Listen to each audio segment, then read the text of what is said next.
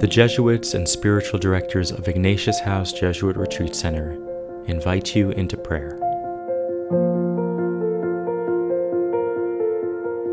As we begin our prayer time, we pause for a moment, rest our bodies, and sense God's loving gaze upon us. God is here, inviting us to be still and know that I am God.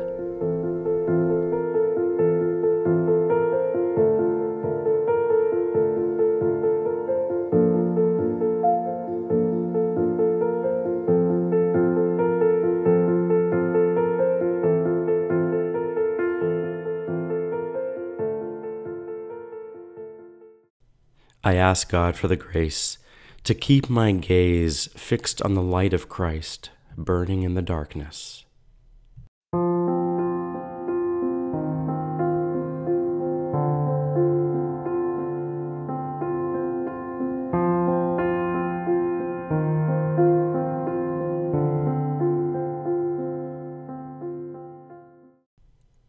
Our reading is from St. Paul's letter to the Romans. Therefore, since we are justified by faith, we have peace with God through our Lord Jesus Christ, through whom we have obtained access to this grace in which we stand. And we boast in our hope of sharing the glory of God.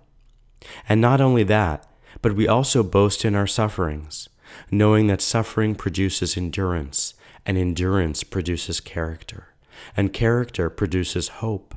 And hope does not disappoint us, because God's love has been poured into our hearts through the Holy Spirit that has been given to us.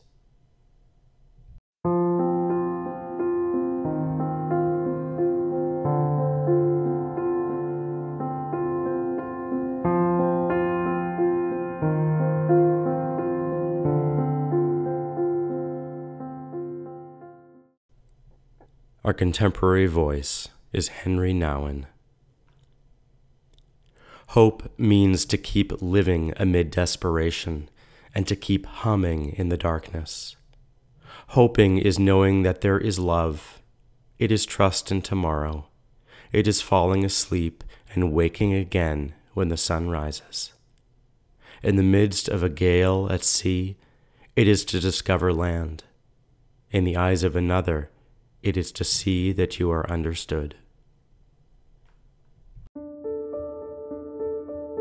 Let these words sink into your soul.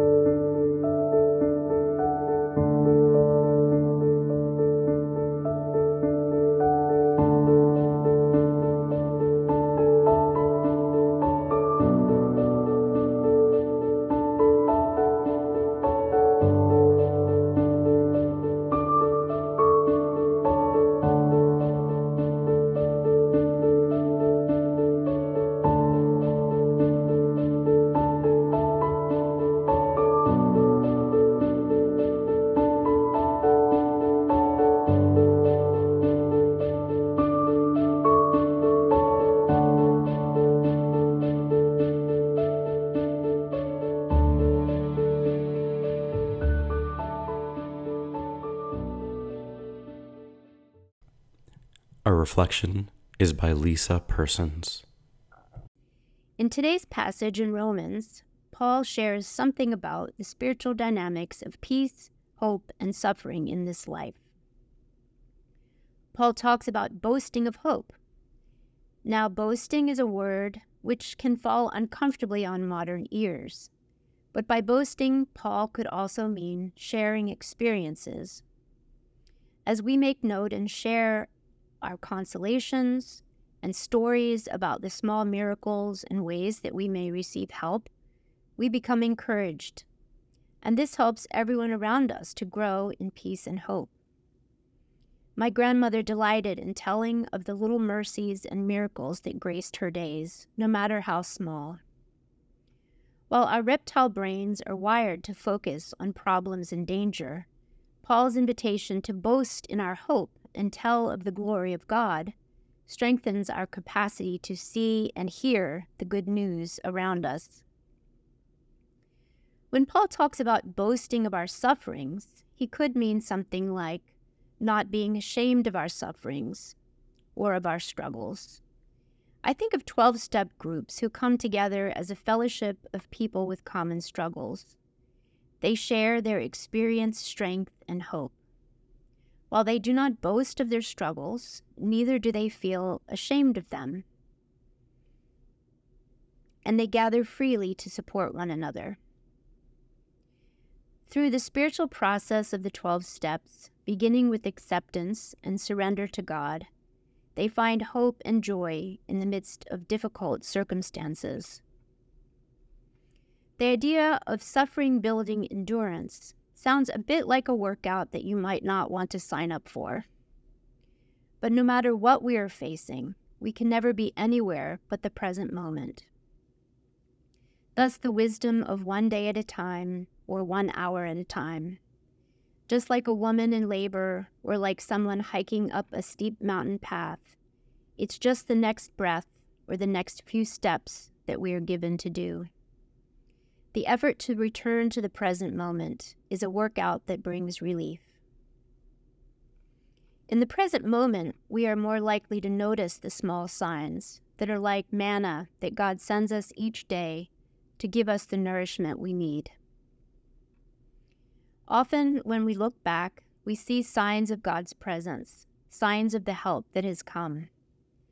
Though the signs may seem small, if we take note, savor them, and share them, they grow in size.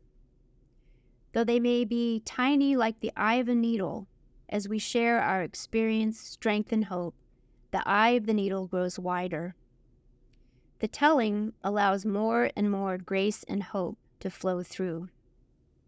Thus, the tiniest grace becomes an opening wide enough for others to enter. This is a dynamic that roots and grounds us in love, roots and grounds us in the kingdom of heaven, which is at hand.